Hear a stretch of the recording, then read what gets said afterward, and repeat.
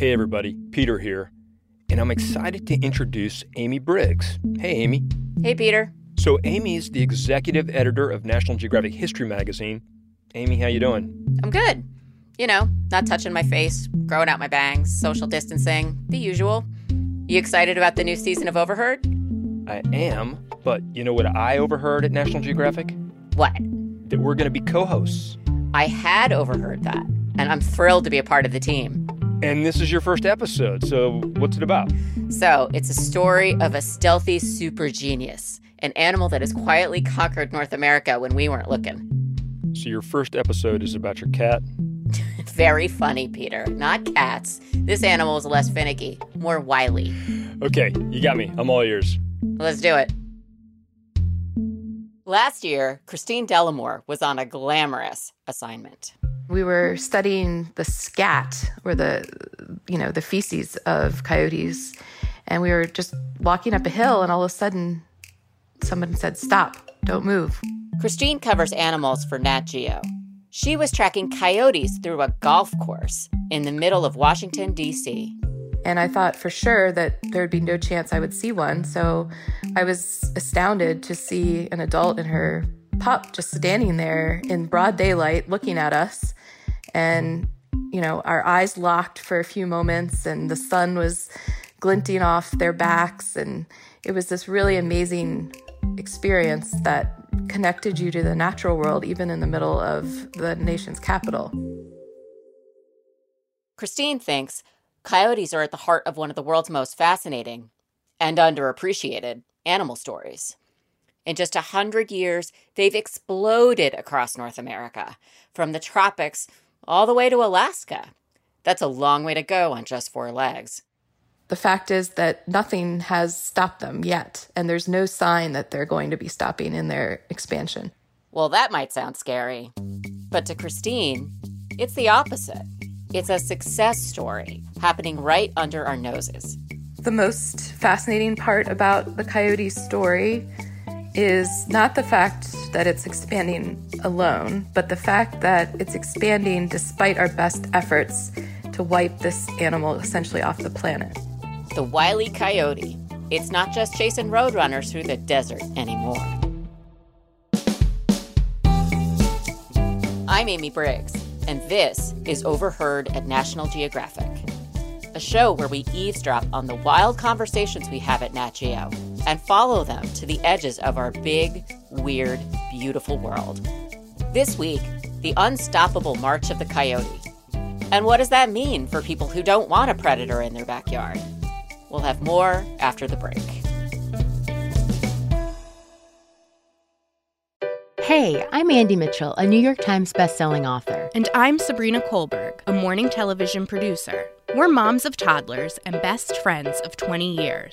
And we both love to talk about being parents, yes, but also pop culture. So we're combining our 2 interests by talking to celebrities, writers, and fellow scholars of TV and movies. Cinema, really. About what we all can learn from the fictional moms we love to watch. From ABC Audio and Good Morning America, Pop Culture Moms is out now wherever you listen to podcasts. The Coyote Trail also took Christine to Chicago. A scientist led her to a construction site there. And we had been tracking a female based on her radio collar. And we were in this really loud environment. There was cement mixers and, all these huge trucks beeping and people shouting. And she just appears out of nowhere, comes trotting across the asphalt like it's no big deal. Christine says it's the same in cities across the country. No matter where you go, coyotes aren't far away. Have you seen any coyotes lately? Are they social distancing too, or is it business as usual for them? They are not social distancing. This is not the time of year to social distance if you're a coyote. Marianne Bonnell is a park ranger. She works for a local government in the Denver suburbs. When she was a kid, coyotes were something she'd see in Saturday morning cartoons or maybe in a nature preserve. But one day in the 1990s, she set off for an early morning run. It was just Marianne and her dog trotting down a bike trail that people in Denver used all the time. And up ahead of us, there were these gorgeous amber eyes that were glowing in the streetlight, and we got a little bit closer and I realized it was a coyote, and it was standing in the middle of the bike trail and it wasn't going anywhere. It was just watching me and my dog, and my dog went nuts. She was sort of like, I got this. I'll take it. Mom, you just stay back. I'm going to take care of this whole situation. And I thought that's not a good idea. So I pulled her back on her leash and I started kind of yelling at the coyote, and it kind of put its head down a little bit further. And then it trotted off down the side of the trail. And I was actually, my hair is still going up on the back of my neck as I tell this story, but I was kind of creeped out by it. So when you first saw the eyes, did it even register that it was a coyote, or? No, I thought maybe it was a stray dog. It was just so, for me, out of place, because again, my experience was that coyotes were in more of these preserved areas. After that, Marianne says she didn't see another coyote for a long time. But when they showed up for good, there was no missing them. According to one scientific study, in 2004, Denver residents reported just 2 coyote sightings. 5 years later, they reported more than 1,000. And not just sightings, but also reports of coyote attacks. And who do people call when they've got coyote trouble? The park ranger. This whole thing, helping people with coyote conflict, is an emotional roller coaster. You can't make everyone happy, and some days you feel like you just can't fix the problem. But she had to try. So Marianne made herself as accessible as possible. She plastered her phone number all over town. She told people, if you see a coyote, call me. Sometimes the calls were grim. I'm calling you about a coyote attack on a dog, a small dog. Coyotes attacking humans is rare, but they terrify some people, and they can go after pets. They see dogs as competition and cats as food. One came up into my yard and tried to grab my dog. Thank goodness he was on lead, so he didn't get him. But I see them so much. I saw a pack of 5 run across last week. So anyway, I thought you would like to know about it. I'm hoping somebody wants to know about it. Marianne did want to know about it, but just knowing about it wasn't enough. It's not enough to just put out a sign, and that's what I realized is that this conflict needs a human, needs another person who's compassionate to talk about what happened and cry with that. I mean, oftentimes I would cry with the other person, especially if their dog was gone, because honestly, I'm getting emotional as I say this. I can't, that was just such a sad, horrible thing. And so you need this compassionate person to walk people through what happened and have them share their trauma and their concern, and then what are we going to do to change? So Marianne decided she needed to do even more. She needed people to understand why so many coyotes were hanging out in cities and suburbs. What made them move in now? You know, honestly, I think the coyote is probably about the smartest animal in North America. This is Roland Kays. He's a zoologist at North Carolina State University who tracks the spread of coyotes. And he says, to understand why coyotes are making their mark now, you have to go back to the Ice Age. You know, we had mastodons and mammoths and dire wolves and giant lions running around, right? In that world, coyote was a mesopredator, a medium-sized predator that is still killing things to make a living, but has to look out for bigger predators that are coming after it. And I think that trait of being able to kill things, but also really being tuned into larger things coming after you and being able to evaluate that risk, I think that makes them really good at dealing with people. Because just like in the cartoons, coyotes are almost impossible to snuff out. So even though the U.S. government kills tens of thousands of coyotes every year, and states and regular citizens kill even more than that, it barely slows them down. Removing coyotes is basically impossible. I mean, you can kill the coyotes, but the next year you have just as many again. And the reason is that they're so mobile. They can move around so much, and there's basically always a surplus from somewhere. People didn't realize it, but over time, we actually did coyotes a lot of favors. First, we killed off bigger predators that keep them at bay, like wolves and mountain lions. We cut swaths of forest and created more open habitat where coyotes thrive. And then, according to Nat Geo's Christine Delamore, we built the perfect coyote playground, the suburbs. And that opened up all kinds of new resources for coyotes. For example, they could raid gardens or fruit trees or bird feeders, or they're very omnivorous and they can eat pretty much everything. So the suburbs have really helped fuel their expansion. Add that all together, and you end up with a continent covered in coyotes. There were some places that were hard to reach, like Long Island in New York or the Florida Keys, but coyotes made it. And now they're ready for continent number 2. They crossed the Panama Canal somewhere around 2010 and had been marching further south since then. So it seems like they are at the doorstep of South America. There's a thick stretch of forest separating the Americas. Lately, humans have been cutting it down and converting it to ranches, and that's driving away big predators, like jaguars. I mean, it's the same story, different continent, you know. Coyotes moving into the space that humans created. And Roland says, this isn't just a milestone for coyotes. It's a sign of something bigger, a shift that hasn't happened for a long time. North and South America weren't always connected. For ages, life on each continent evolved on its own. Then, over time, plate tectonics lifted Panama up out of the ocean. And then, about 3 million years ago, a land bridge connected North and South America. 2 worlds collided. And some species were wiped completely off the planet. And we can see it from the fossil record. All of a sudden, you had all these animals from the north that were able to move south, and all these animals from the south that were able to move north. We call it the Great American Biotic Interchange. So it sounds almost like, like a bad marketing term. We're saying the Great American Biotic Interchange makes it sound like it's sort of even, but it sounds more like a massive extinction. Would that be a good way to? Well, it did lead in some ways to, yes, I mean, it definitely led to the extinction of a lot of species, but at the same time, over evolutionary time, it led to the evolution of a bunch of new species. So, it was a chaotic time. A lot of things changed. And Roland thinks something similar could happen again. He calls coyotes the first wave of a not-so-great American biotic interchange, a world where animals that can live alongside humans dominate, and animals that rely on the rainforest, they don't do so well. So, I mean, if they do make it to South America and we've heard the horror stories about how invasive species can cause, a lot of chaos. Does it sound like this would be another instance of that? I hope not. I think not. And the reason is because they're not the only wild dog in South America.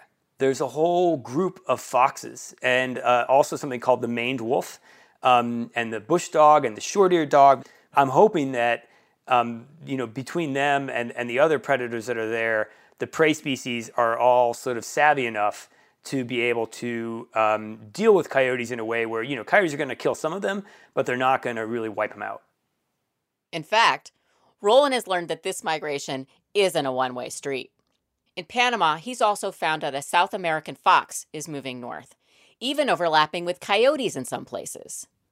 And that's not all. In Europe now, there's a cousin of the coyote known as the golden jackal that has started expanding its range into parts of Europe that it never lived before.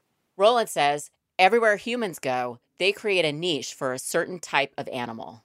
A mesopredator with a good sense of smell that can eat a variety of food, that's pretty smart, and that knows how to judge the risk that humans pose to them. And coyotes and their relatives are filling it all around the world. Now that I've learned so much about coyotes, I often say to people, if I were a coyote, I would absolutely live in Denver. Around 2009, Park Ranger Marianne Bonnell still had a problem on her hands. Coyotes and humans were crossing paths more than ever before. And people wanted answers from the woman who had made it her responsibility to deal with it. What were people expecting you to do? I mean, what did they want to happen to the coyotes? Well, inevitably, people will ask for them to be shot and removed. Marianne says, no matter what you think about coyotes, that tactic just doesn't work. Coyotes are too resilient. If you don't change anything about habitat or human behavior, there will be a replacement coyote waiting, sometimes even just in 3 days, to come and move into that vacated coyote's space. So I call it coyote math. It's 1 minus 1 equals 1. It's very easy math. Marianne needed to find a solution that didn't involve just killing off coyotes. So she joined a big research project investigating coyotes in the Denver area. Marianne studied a technique called hazing. And the whole idea is aversive conditioning, so that the coyotes can be trained to think people are a little sketchy and maybe I should not hang out where people are. So what I do is I will face the coyote. I will take 4 or 5 running steps towards it with my arms up in the air, yelling, "Get away!" as loud as I can. And that's incredibly freeing. As a government employee who sits through a lot of really boring meetings, I would love to haze coyotes all day. It would just be really fun. Yeah, me too. Marianne started teaching people when it's appropriate to haze coyotes and how to do it. Her research showed it worked. It's effective at getting a coyote to move more than 10 feet away from you. It's effective at giving residents a real-time tool they can use to deal with an uncomfortable situation or a dangerous situation. And it empowers them to feel like they have a tool that they can use in real time. Marianne also started coaching people on how to avoid coyote conflict. Her tips were simple. Always keep your pets on a leash. Don't let them go in the yard unsupervised. And learn how to haze a coyote. Not everyone was into it. Some people believe that government employees should be doing all the hazing. So there should be a hazing response team that as soon as you see this coyote, that will all appear out of the bushes and come haze the coyote on your behalf, sort of like Superman style. And that's just not realistic, I think, because by the time we get there, the coyote is gone. People want to not do it for a variety of reasons, but the people that try it, I think, genuinely see results. And we saw that in our research project.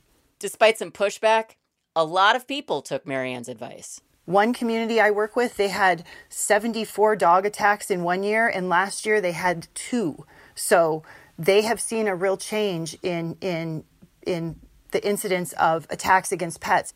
These days, Marianne is still helping people with their coyote problems. I have these 4 simple truths that I tell people when I'm talking and when I'm doing education programs about coyotes. The first, second, and third are pretty straightforward. First, coyotes see dogs as competition for food and territory, so keep them away from pets. Second, they're opportunists who can eat anything. Third, different coyotes have different personalities, so some cause more trouble than others. But Marianne says the final truth is hard for some people to accept. And then the 4th one, and I think this is super important, is adult humans are difficult to train. Just as humans help make the problem, Marianne says the solution also depends on us. And so one of the things that is a struggle with helping people deal with coyote conflict is some of the things have to do with changing behavior, supervising your dog in the backyard, walking your dog on a leash. Maybe you've had a bird feeder for 20 years, but maybe now it's time to take the bird feeder down. Those are all things that involve humans changing their behavior and adult humans changing their behavior. And if you've ever tried to get an adult human to change their behavior, it's a tough ask. But, she says, that's what it takes. That's the closest we'll get to a quick, tidy solution that helps us live conflict-free with our new neighbors. You can change the attitudes about how people perceive conflict and whether it's something they can do nothing about or whether it's something they're empowered to change. So those are some of the things that I learned from my research project. And I still have people, this has been 10 years, that contact me and say, I had another coyote sighting and I wish we were still doing the project and this is what I did to haze it and this is what it did. And so it's really fun to be back in touch with people who've been involved in the project and feel like it really changed their perspective. And with that new perspective, coyotes don't look so much like a menace taking over our turf. They're smart and curious, and they saw a better life for themselves in the suburbs. So they moved in, and they aren't moving out anytime soon. More after the break.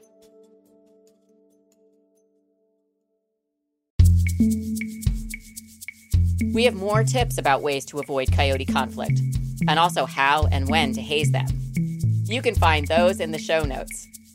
We also have a link to an article Christine Delamore wrote about coyotes, including her account of a close-up with a couple of tiny, fuzzy coyote pups. Also, part of the reason coyotes are spreading south is because humans are driving out the jaguars. Well, there's a Nat Geo explorer trying to fix that. He's working with farmers in Panama and Costa Rica to save the biggest cat in the Americas. And Nat Geo has a whole series about how other animals are adapting to life in the big city.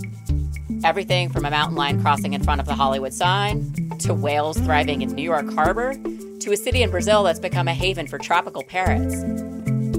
You can find these stories and more in the show notes, right there in your podcast app.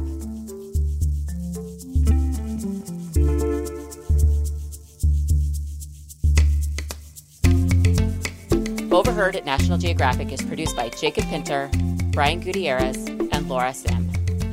Our editor is Ibby Caputo. Our fact checker is Michelle Harris.